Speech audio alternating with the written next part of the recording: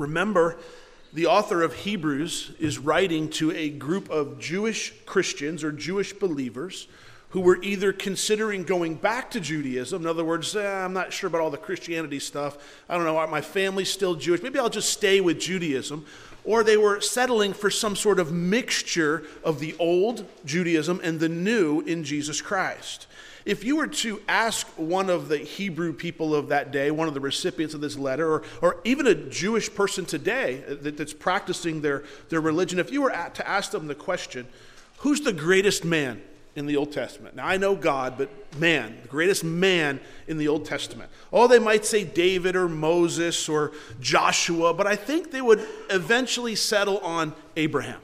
Abraham being the greatest man in the Old Testament. After all, Abraham is the father of Israel. He's from Abraham came Isaac, came Jacob, the 12 tribes of Israel. It was all passed down. Abraham was the one called by God to leave his family, to take that step in faith to an unknown land. God gave him a promise. He said, I'll make you a great nation. He didn't have any children until he was 99 years old. So he was called by God to do this. He took this step, and he fulfilled his promise.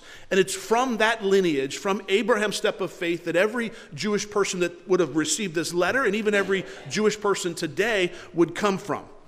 Now, the author of Hebrews has already told us how much better Christ is than the earthly priests. He's greater than the angels, he's greater than the prophets, he's greater than Moses. So he's already sort of set the stage on how great Jesus Christ is.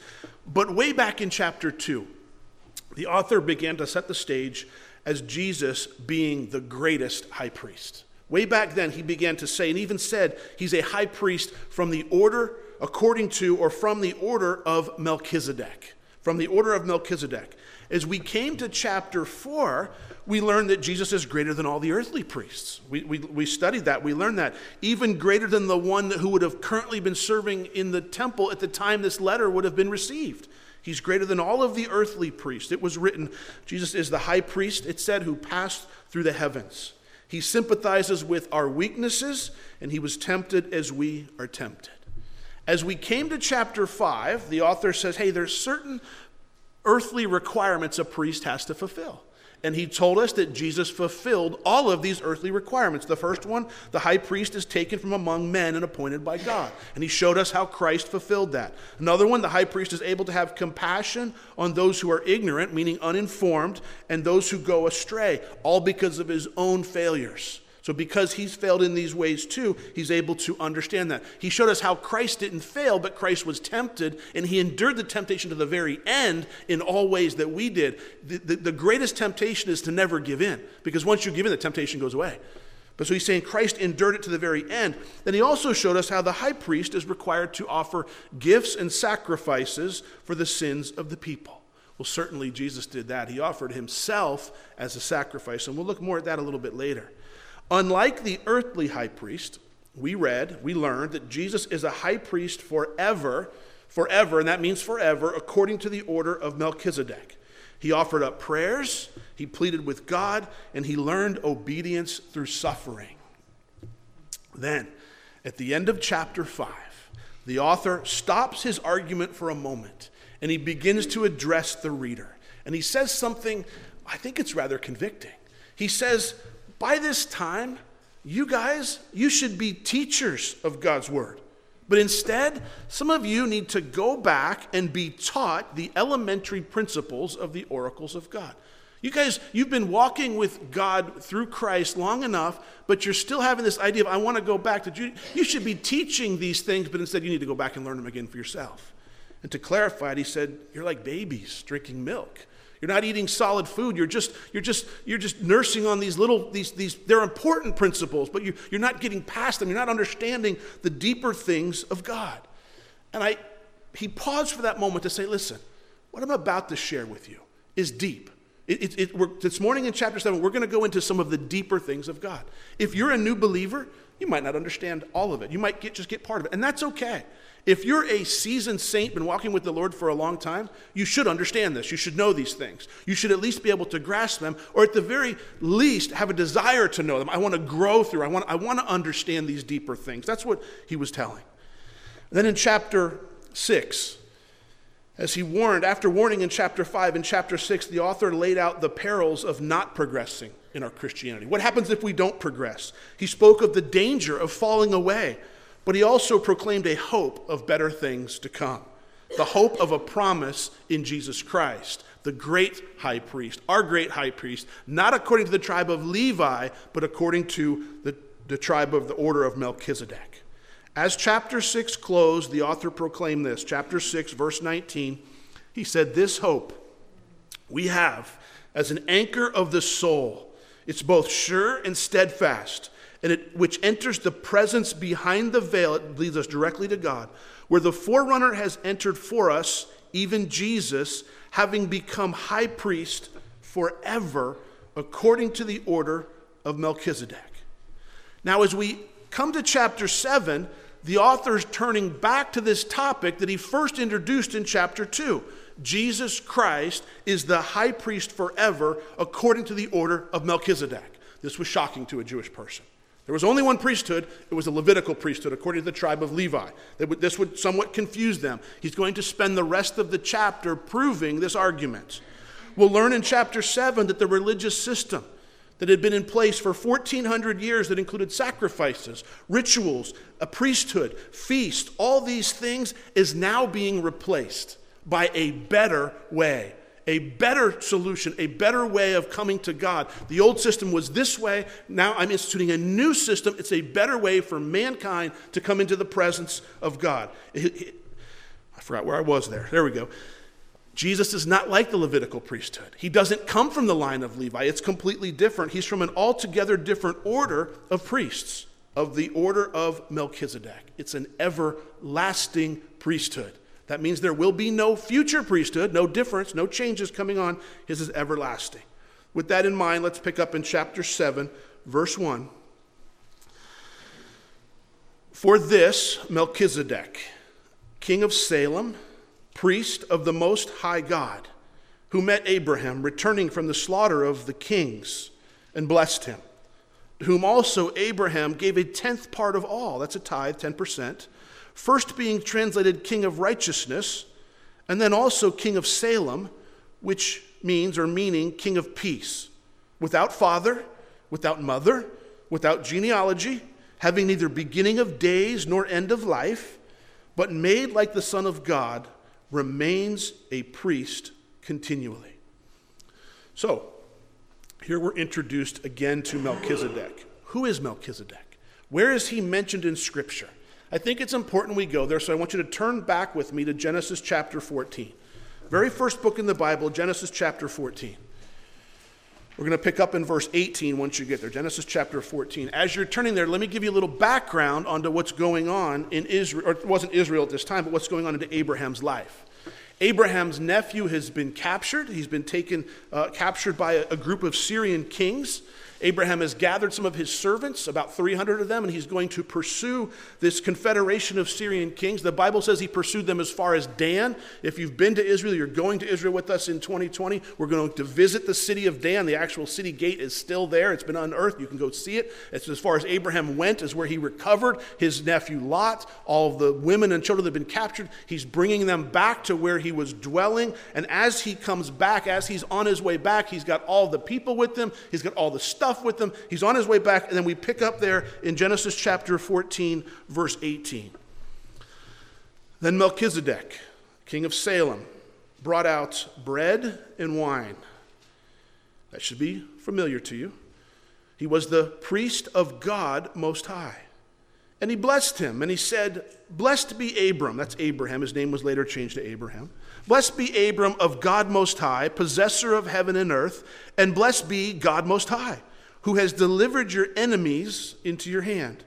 And he," Abraham, that's who it is, Abraham, "gave him," that's Melchizedek, "a tithe," or 10% of all that he brought back." Now, interestingly enough, this is the only historical mention of Melchizedek's life. That's it. Just verses 18, 19, and 20. That's all we have. There's not a whole lot written about him. But here we learn some things about Melchizedek. Some very important things that we'll continue with. Melchizedek brought, what did he bring with him? Bread and wine. That should, wait a minute, isn't that communion? Isn't it based on bread and wine? These are the very same elements Jesus used when he instituted communion with his disciples at the Last Supper, when he ushered in a new covenant, a new way of doing things. They shared bread. This is the bread. It's symbolic of the body, which is broken for you. The wine is symbolic of the blood, which is shed for you. So he's ushering in a new covenant.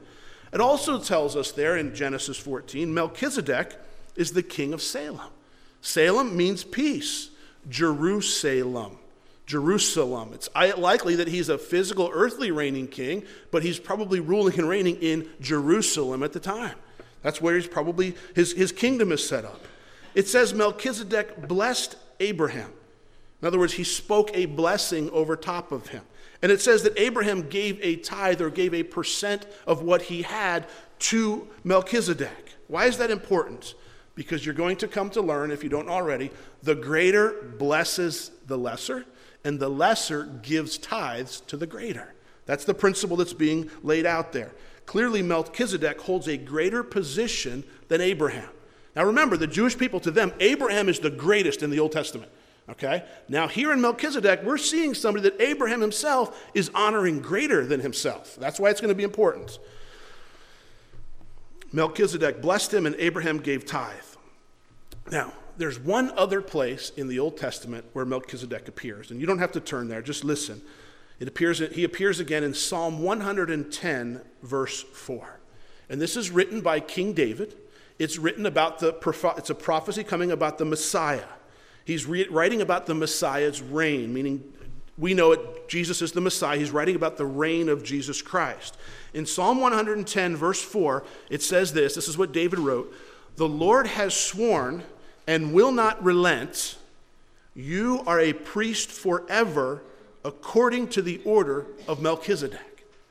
So here we have Melchizedek before Abraham. Abraham's honoring Melchizedek. And then hundreds of years later, David writes and he goes, listen, the Messiah, he's going to be a priest forever, but he's going to be according to the order of Melchizedek. Now that's probably confusing to someone Jewish to read that. What do you mean? I thought he'd be from the Levitical priesthood, the tribe of Levi. Remember, Abraham had Isaac, Isaac had Jacob, Jacob had 12 sons. Those 12 sons all occupied land. One of those sons, Levi, he gave birth to the group that would become the priesthood. They were all priests. So why wouldn't he come from Levi's tribe? Stay with me on that thought. We're going to see that unwind and unfold for us. According to David, he told us the Messiah would be a priest forever. No ending. He would continue on, and he would be from Melchizedek's line. Now, Melchizedek existed before there was a Levitical priesthood. If Abraham is coming back from rescuing Lot, there has been no Isaac yet. There has been no Jacob. There has been no 12 tribes of Israel. There is no nation of Israel at this point. It's just Abraham and his family. And Melchizedek is existing before the Ten Commandments, before the Levitical law, before they leave Egypt and wander in the desert. This is all way before that. And with that place, at that moment, Melchizedek blesses Abraham, and Abraham gives to him, signifying that Abraham understands Melchizedek is greater in authority than he is. Okay, that's going to continue on and important. Now, let's turn back to Hebrews chapter 7. Everybody with me so far? I'm going to tie this all together at the end. If you're confused, just hang in there.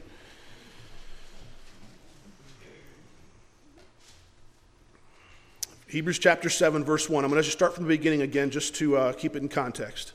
"For this Melchizedek, king of Salem, priest of the Most High God, who met Abraham returning from the slaughter of the kings and blessed him, to whom also Abraham gave a 10th part of all, first being translated king of righteousness, and then also king of Salem, meaning king of peace.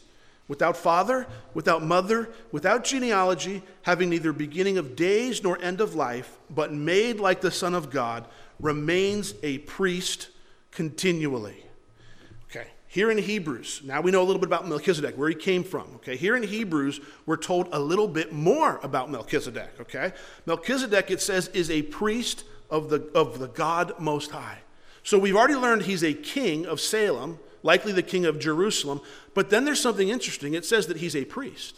He's a king, and he's also a priest. And why is it interesting? Because in Israel, there was a division between, we could call it church and state. All right? We'll just call it, that's the way we understand it. Kings were forbidden to serve as priests. They didn't want the king serving in the temple or the tabernacle. You didn't mix. You didn't do that. The king could not be a priest. In fact, in 2 Chronicles chapter 26, there was a king who decided he wanted to be priest. His name was King Uzziah. He decided, I'm going into the temple. I'm going to do the job of a priest, and he was struck with leprosy. God made it very, very clear. Kings are to be kings, and priests are to be priests. However, according to this order of Melchizedek, the king is also a priest. And what we're going to come to find out is not only is he a priest, he's also going to be a prophet. The king will hold the position of priest, prophet, and king. Melchizedek held all three of those things. Since Melchizedek was both king and priest, he was from a different order of priests. Nobody in the Levitical priesthood could hold those positions together. They could be king and prophet, David prophesied, but they couldn't be king and priest. So, Melchizedek stood outside of the requirements of the Old Testament law because he existed before them. You guys with me on that? He's not under the law because he existed before it. The law would come after him. It also tells us there that Melchizedek is the king of righteousness and the king of peace. Now, if you've figured out this is Jesus Christ, you're going to see that Jesus in this. He's our high priest. But I think it's important that righteousness comes before peace, because righteousness is the only true path to peace. We have to be made righteous in Jesus Christ, and then we receive his peace upon our life, upon us. Some people look for that peace in a vacation, in some time away, in a relationship, in a family, in some other earthly method. They try to find it, but you can't find that anywhere else. There's a peace that comes by being a Christian, by following Jesus Christ, that surpasses all understanding of everything else. You can't find this peace in the world. It doesn't exist. We come to Christ, we receive his righteousness by the blood that was shed on Calvary, but we also receive the peace among ourselves, but also peace with God. It works both ways. Like Melchizedek, Jesus is a priest and he is a king who had neither beginning of life nor end of days, and he rules forever. It's in Christ we're made righteous. It's in Christ that we find peace. Amazing picture he's painting here for us. As we move into verse 4, the author is going to make the argument that Melchizedek is greater than Abraham. And he's going to use the Hebrew scriptures that we just read to prove that. So the idea is, to a Jewish person, Abraham was the greatest man. Okay? And the author here is going to say, no. There's one greater than Abraham. Well, how do you know he's greater? Because Abraham honored him as being greater. That's the argument he's going to unfold here. Look at verse 4. Now consider how great this man was. This is Melchizedek, to whom even the patriarch, he recognizes Abraham as the patriarch, even the patriarch Abraham gave a tenth or a tithe of the spoils. In other words, if Abraham gave him a tithe of 10%, then he had to be great. He had to be.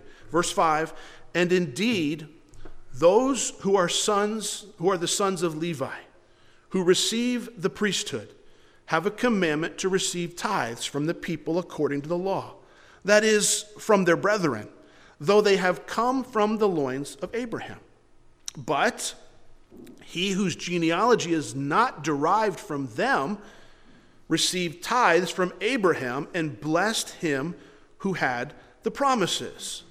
All right, the reader here might be tempted to say, well, wait a minute, hold on. The Levitical priesthood receives tithes too. You know, I go to the temple, I give a tithe, I give a 10%. The Levitical priests receive tithes too. The author says yes, but it's from their brothers. It's from their brethren. It's from the people that are like them. They all came from the same line from Abraham. He said Melchizedek is someone who did not come from Abraham's line. He existed outside of Abraham. And since he blesses Abraham, and since Abraham pays him tithe, he's got to be greater than Abraham. Abraham recognizes it, and that recognizes Melchizedek as being greater. Look at verse 7. Now, beyond all contradiction, you know what that means, right? Now, beyond all there's no other way to read what we're about to read. Okay, beyond all contradiction, the lesser is blessed by the better. Here, the Levitical priesthood. Mortal men receive tithes, but there, Melchizedek, he receives them of whom it is witnessed that he lives. Even Levi, who receives tithes, paid tithes through Abraham, so to speak. For he was still in the loins of his father when Melchizedek met him. Now, I know some of you guys, this is where the Bible drives me nuts. I don't understand what it's saying. Listen, the Levitical priests were descendants of Abraham. So when Abraham met Melchizedek, they were still within the loins. They were still contained within inside. They hadn't been born yet. So technically they're still within inside Abraham. This is what he's saying. And since they're still in the loins of Abraham, and Abraham paid tithes to Melchizedek, they too paid tithes to Melchizedek. That's the argument he's putting out here. Now, as we move into verse 11, we'll learn why this is going on. We're going to learn that this Levitical priesthood, it was not perfect. It was not complete. And we're going to learn there is a new priesthood that's unfolded here, one that will last forever, where the high priest doesn't just sacrifice for you. Christ did that on the cross, but he also helps you in this life. He walks with you. See, the old priesthood, they could interpret the law for you. This is right, this is wrong. Keep this feast, don't do this, don't do that. But they offered no effort in helping you accomplish what God has called you to do. The new priesthood in Jesus Christ says, yeah, I'm going to tell you how you should live, but I'm also going to dwell inside of you, and I'm going to help you accomplish those things that you need to do. One's better than the other. That's what's unfolding here. So he says there in verse 11, therefore, whenever we see the word therefore, we ask ourselves, what's it there for? In other words, in light of what I just told you, in light of the argument I just laid out that Melchizedek is greater than Abraham, if perfection were through the Levitical priesthood, for under it the people received the law, what further need was there that another priest should rise according to the order of Melchizedek and not be called according to the order of Aaron? In other words, if perfection, if we could get the relationship that we need with God, if we could mature through the law, why would there need to be another order? Why would David say about the Messiah, he's coming from a different order? He's going to be according to the order of Melchizedek, not according to the order of Aaron. You see the difference. He's laying this out for two different things. God would never introduce a new priesthood if it were not necessary. He would never make that, he doesn't make a mistake. He would never introduce an inferior priesthood. The mere mention of the order of Melchizedek shows that God wanted the priesthood to change. There was a change happening. Why couldn't the priest just come through the line of Aaron? Because God was doing something different. God was changing the way that he met with mankind. It was something that God was doing. Why? Look at verse 12. For the priesthood being changed, of necessity, there is also a change of the law. For he of whom these things are spoken belongs to another tribe, from which no man has officiated at the altar. Under the law, the priests had to come from the tribe of Levi, according to the priesthood of Aaron and the law of Moses. Under the law, Jesus could have never been priest. Do you realize that? He could have. He came from the tribe of Judah, not from the tribe of Levi. Under the law, he would not fulfill that role. He has to be outside of the law. That's why he came from the order of Melchizedek. With the new order of priesthood comes a new set of rules, so to speak, on how mankind is going to meet with God. Stay with me on it. Do you remember the symbols, the things that Melchizedek brought out to Abraham? What were they? Bread and wine, right? Bread and wine. Bread and wine. Jesus said, "For this is my blood of the new covenant, which is shed for many for the remissions of sins."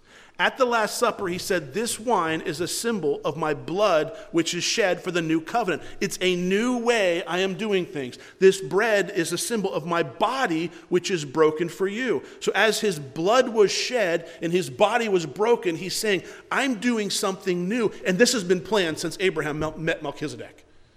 Hopefully the light bulbs went, wait a minute, you mean this was all planned from the beginning? Yeah, back in Genesis chapter 14, God said, this is what's going to happen. I'm going to institute a priesthood. I'm going to do all this, but that's not going to fulfill what my people need, so I'm going to do it this way. And somebody always goes, why did God do it that way? I have no idea. I'm not God. I'm just teaching you what it says. I can't tell you why God does what he does. But here's what I want you to see. God's hand was in this when Melchizedek met Abraham hundreds and hundreds of years before David said the Messiah is going to come through the tribe, through the order of Melchizedek. Through Christ comes on the scene hundreds and hundreds of years later and fulfills all of these things. It should kind of short circuit your brain and go, whoa, I didn't know the Bible was that accurate. Wow, that's incredible. It's a new way of doing things. Look at verse 14.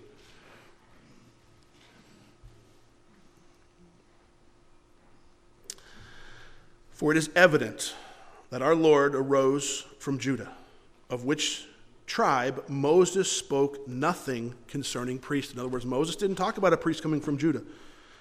And it is yet far more evident if, in the likeness of Melchizedek, there arises another priest who has come, not according to the law of a fleshly commandment, but according to the power of an endless life. For he testifies, you are a priest forever, according to the order of Melchizedek. Last week, on Thursday night, we were studying through the book of Matthew. We came to chapter 27, and in verse 1 it said this: When morning came, all the chief priests and the elders of the people plotted against Jesus to put him to death.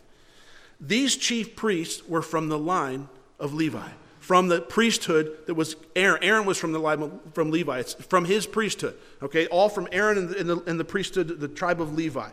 They plotted against Jesus to put him to death. Yet when Jesus was crucified, they put him to death. And when he was buried, and when he rose again, and he conquered death, he had an endless life. His life continued. They all died, the tribe of Levi, all the priests, they're all dead. There's no one still living. None of them. They're all dead. But Christ is still alive. He has an endless life. He earned the role of priest by virtue of his resurrection from the dead. He fulfilled this role, and it's evidenced by his endless life. He still exists today. He overcame death. He overcame hell and the grave. Who's better equipped to usher his people into God's presence, the old way or the new way? The Levitical priesthood or Jesus Christ?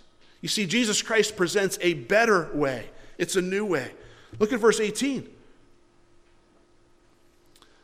For on one hand, there is an annulling of the former commandment. Why? Because of its weakness and unprofitableness. For the law made nothing perfect. And that word perfect means mature. On the other hand, there is bringing in of a better hope through which we draw near to God. The law is the former commandment. It's weak. It's unprofitable. It can only tell us right from wrong. It can't help us accomplish or live out the law. The law is valuable because it does tell us what's right and wrong. It's God's perfect standard. But it's not ultimately intended to be man's connection with God. It was temporary. Paul called it a schoolmaster. I want to show you if you want to live apart from Jesus Christ, I want to show you what's required of you. This is the law that you must live by. This is what he said. It's never intended to be the basis of man's walk with God. Why? Because it doesn't save you. It only condemns you. A law can't save you. It only says you're wrong. You're wrong. You missed that. You didn't follow that one. You missed that one and that one over there, and you missed that one. Where Christ says, I know you're failed, but I'm going to save you. I'm gonna take care of that penalty that you would have to pay. Notice on the other hand, he said, there's a better hope, a better way to draw near to God. How? Through Jesus Christ. Remember, the readers of this letter, they were thinking about going back to the rituals of Judaism. Should we keep the feasts? Should we go to the temple? Should we hold on to our Jewish roots? Should we hold on to those things? Just like them, we would be wrong if we were tempted to build our Christian walk on the law or the practices of Judaism, although some do. Notice what it said there. It said the law is annulled, or it means set aside, in the sense that it no longer is the dominating principle in our life, especially in our relationship with God. When we look back at the Jewish things, the feasts, and we should see the beauty, the fulfillment that Christ made in them, but we should be drawn to them because of Christ. He fulfilled those things. They're impressive, and look what God did, but we don't need to go back and celebrate them again. We have Christ. We have this new way. The Greek word, annulled. It's the same word. It appears twice in the book of Hebrews. It appears again in Hebrews chapter 9, verse 26, and it's translated as the words put away. Here it's annulled, there it's put away. And it says Jesus has appeared to put away sin by the sacrifice of himself. So Jesus has appeared to annul sin, and here we also see the law being annulled. Your sins have been annulled and the laws have been annulled. They've been put away. What a beautiful picture we see here. In both places, the annulment is absolute. There's no reason to go back to them. We don't need to go back to Judaism. We don't need to go back to those things. Focus on what's before you is better and greater and more effective in your walk. Don't go backwards. That's what he's telling the author or the readers of this letter. In Christ, we have a better priesthood. One commentator wrote this. He said, "Let all legalists mark this. The law made nothing perfect." It made nothing perfect. Let the Seventh-day Adventists mark, the law made nothing perfect. Let all those who dream of the law as a rule of life remember the law made nothing perfect. You can make rules for your life, but they won't help you follow the rules. Jesus Christ says, I'm going to tell you how to live, and I'm going to dwell inside of you, and I'm going to walk with you, and I'm going to help you accomplish what I've laid out before you. Which one's better? I want the rules, Lord. No. Don't go that way. In Christ, we have a better priesthood. We have a better high priest. We also have a better hope. What do we do with it? We draw near to God. You see, he's changing the way man interacts with God. No longer through the old priesthood, now it's through Jesus Christ. Our hope is in Jesus, not in the law of Moses or in our ability to keep it. Our hope is not in the sacrificial system or the keeping of feasts. It's in the sacrifice that Jesus made and the communion that he established under the new covenant. Don't go backwards, is what he's saying. Verse 20. And inasmuch as he was not made priest without an oath, for they have become priests without an oath, but he with an oath by him who said to him. In other words, Levitical priests, they became priests because of who they were. But here we're going to see that God made an oath about Jesus. The Lord has sworn and will not relent. You, meaning the Messiah, meaning Christ, are a priest forever, according to the order of Melchizedek. By so much more, Jesus has become a surety of a better covenant. The priesthood of Jesus was established with an oath. It was an oath that God made. God said, I am doing this. Okay, the Messiah is not going to come through the Levitical priesthood. He's going to come from the order of Melchizedek. Psalm 110 told us the Lord has sworn this. And with Jesus as our high priest, he said there's a better covenant. There's a better way. There's a new way. Verse 22 said Jesus has become a surety of a better covenant for us. What's that word surety mean? The ancient Greek word translated surety, it describes someone who gave security, who consigned or co-signed for a loan or to guarantee payment on someone's behalf, someone who put up bail for a prisoner. Jesus himself is the guarantee of a better covenant between man and God. And yet they still want to tell you that all roads lead to God. There's only one that leads to God. It's through Jesus Christ. Look at verse 23. Also, there were many priests, because they were prevented by death from continuing. But he, because he continues forever, has an unchangeable priesthood. Therefore, he is also able to save to the uttermost those who come to God through him, since he always lives to make intercession for them. In other words, under Moses, the priesthood was constantly changing. Why? Because they died. They were people. They would raise up for a period and they would die. Under the law, they served from age 30 to age 50. Then they were removed from serving anymore. And if they lived till 50, they would serve till 50. If not, they would be done serving. It was constantly changing. Jesus, it says, will continue forever. And therefore, his priesthood is unchangeable. So someone comes to you next week and goes, yeah, all right, here, I got something for you, all right? We had the Levitical priesthood. We have the priesthood according to the order of Melchizedek. And now I found a new priesthood I want to tell you. No, it says right here, it's unchangeable. It cannot be changed. It's impossible to be changed. It's going to live forever. He's going to continue forever. And because he continues forever, notice what it says there. It says he's able to save to the uttermost.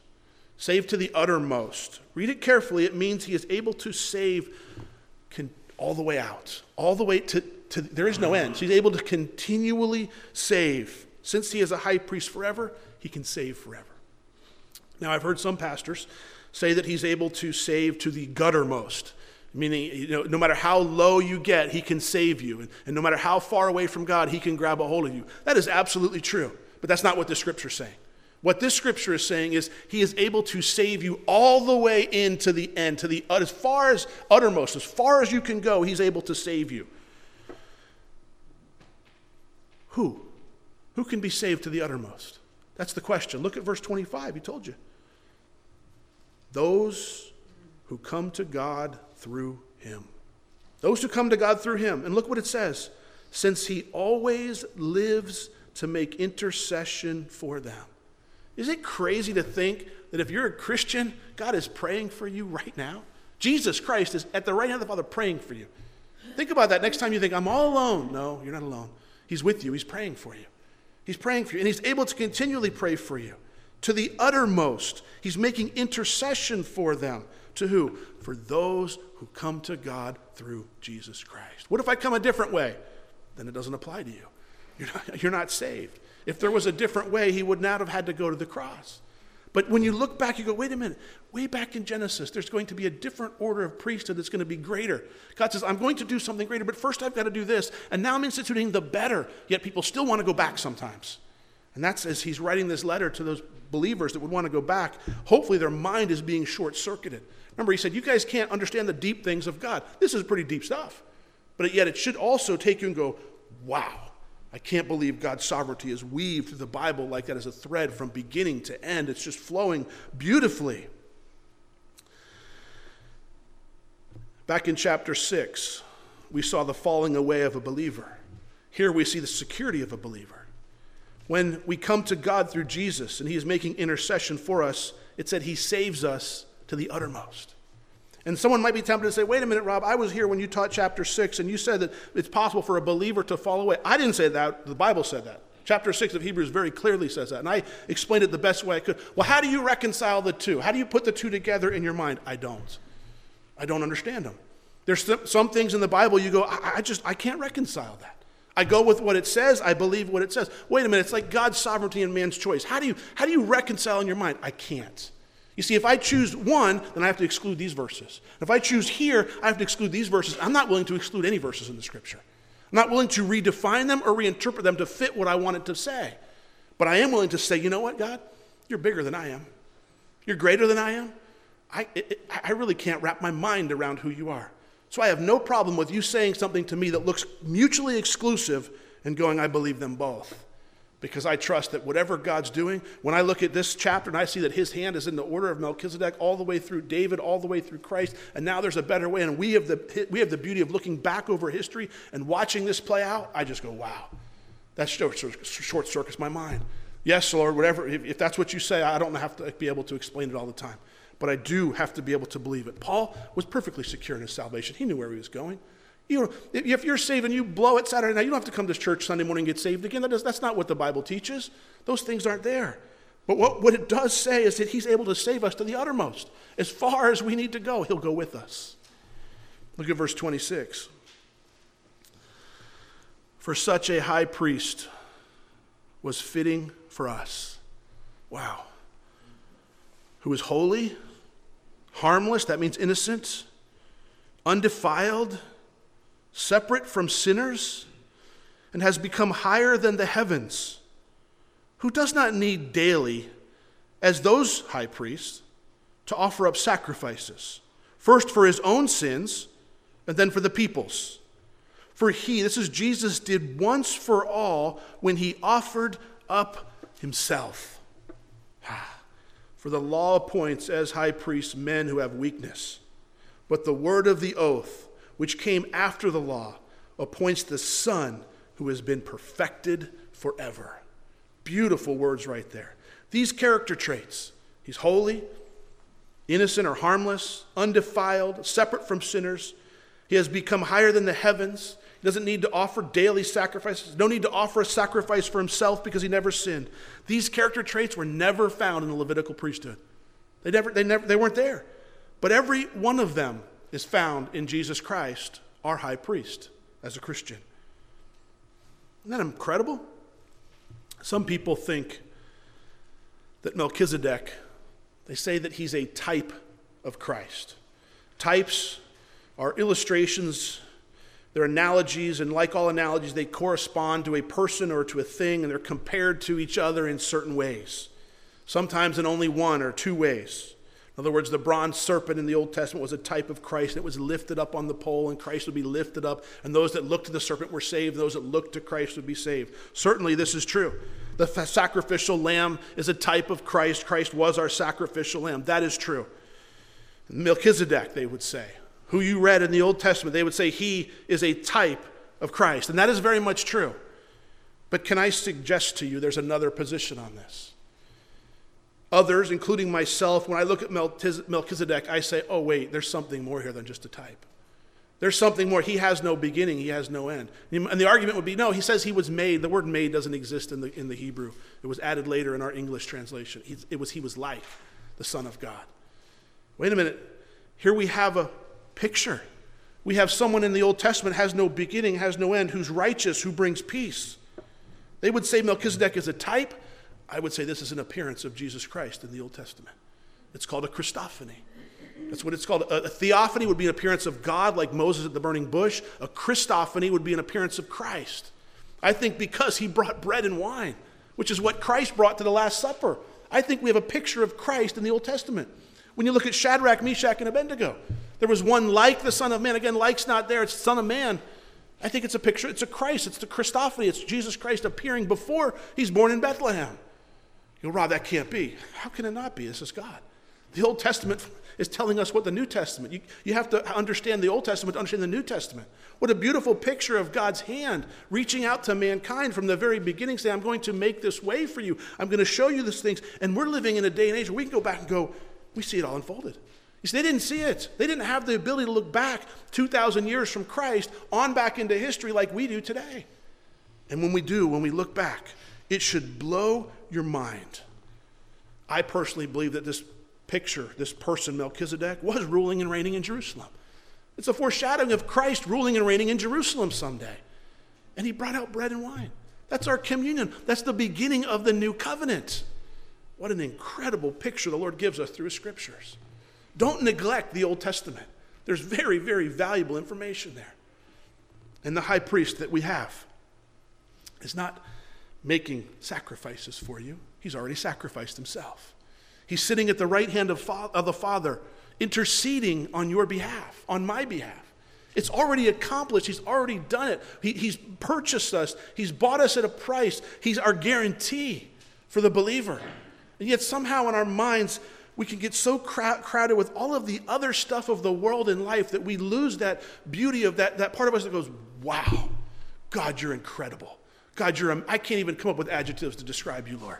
It's unbelievable as we. That's what I do when I study chapter 7. Hopefully, you got a picture of that. And if you're sitting here this morning, you go, I have no idea what you just said for the last 45 minutes. Then you just tell everybody at church we talked about Jesus today, okay? It'll be just fine. Just tell them you talked about Jesus. Hopefully, some of you saw this and went, wow, I didn't know that Jesus didn't come from the Levitical priesthood. I didn't know there was another priesthood. I didn't know God had planned all this out from the beginning. I learned something today. Hopefully it just rattled your mind. Hopefully you're leaving here with you're more impressed with God than ever. That you just got an insight into his character that goes, God, how could anybody doubt you? That's my prayer. So let's pray. Father, Lord, as we walk through these scriptures together, as we look at this beautiful chapter of 7, we see your plan unfolding over thousands of years. We see your faithfulness. We see your sovereignty at work. But at the same time, we see what we have, the day that we live in, this new way, this better way, this new covenant, the high priest that we have. May we never add anything to what he's done. Lord, it's by faith alone that we're saved. May we never change that. May we never have to make that more difficult. Instead, may we simply walk in that faith.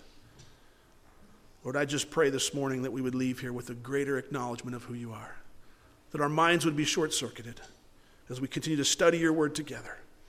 And Lord, if by chance there's anyone here that doesn't know you, they've never given their life to you, hopefully they would see your love for them through this passage. Hopefully they would be willing to make a decision to make you their high priest. They would choose to follow you. They would ask you for forgiveness for their sins. They would forever this day follow you, Lord Jesus. And you would come alongside and indwell them and help them accomplish what it is they were created for. Lord, I thank you for this time in your word. I thank you for loving us and for this plan. May we walk faithful. In Jesus' name, amen.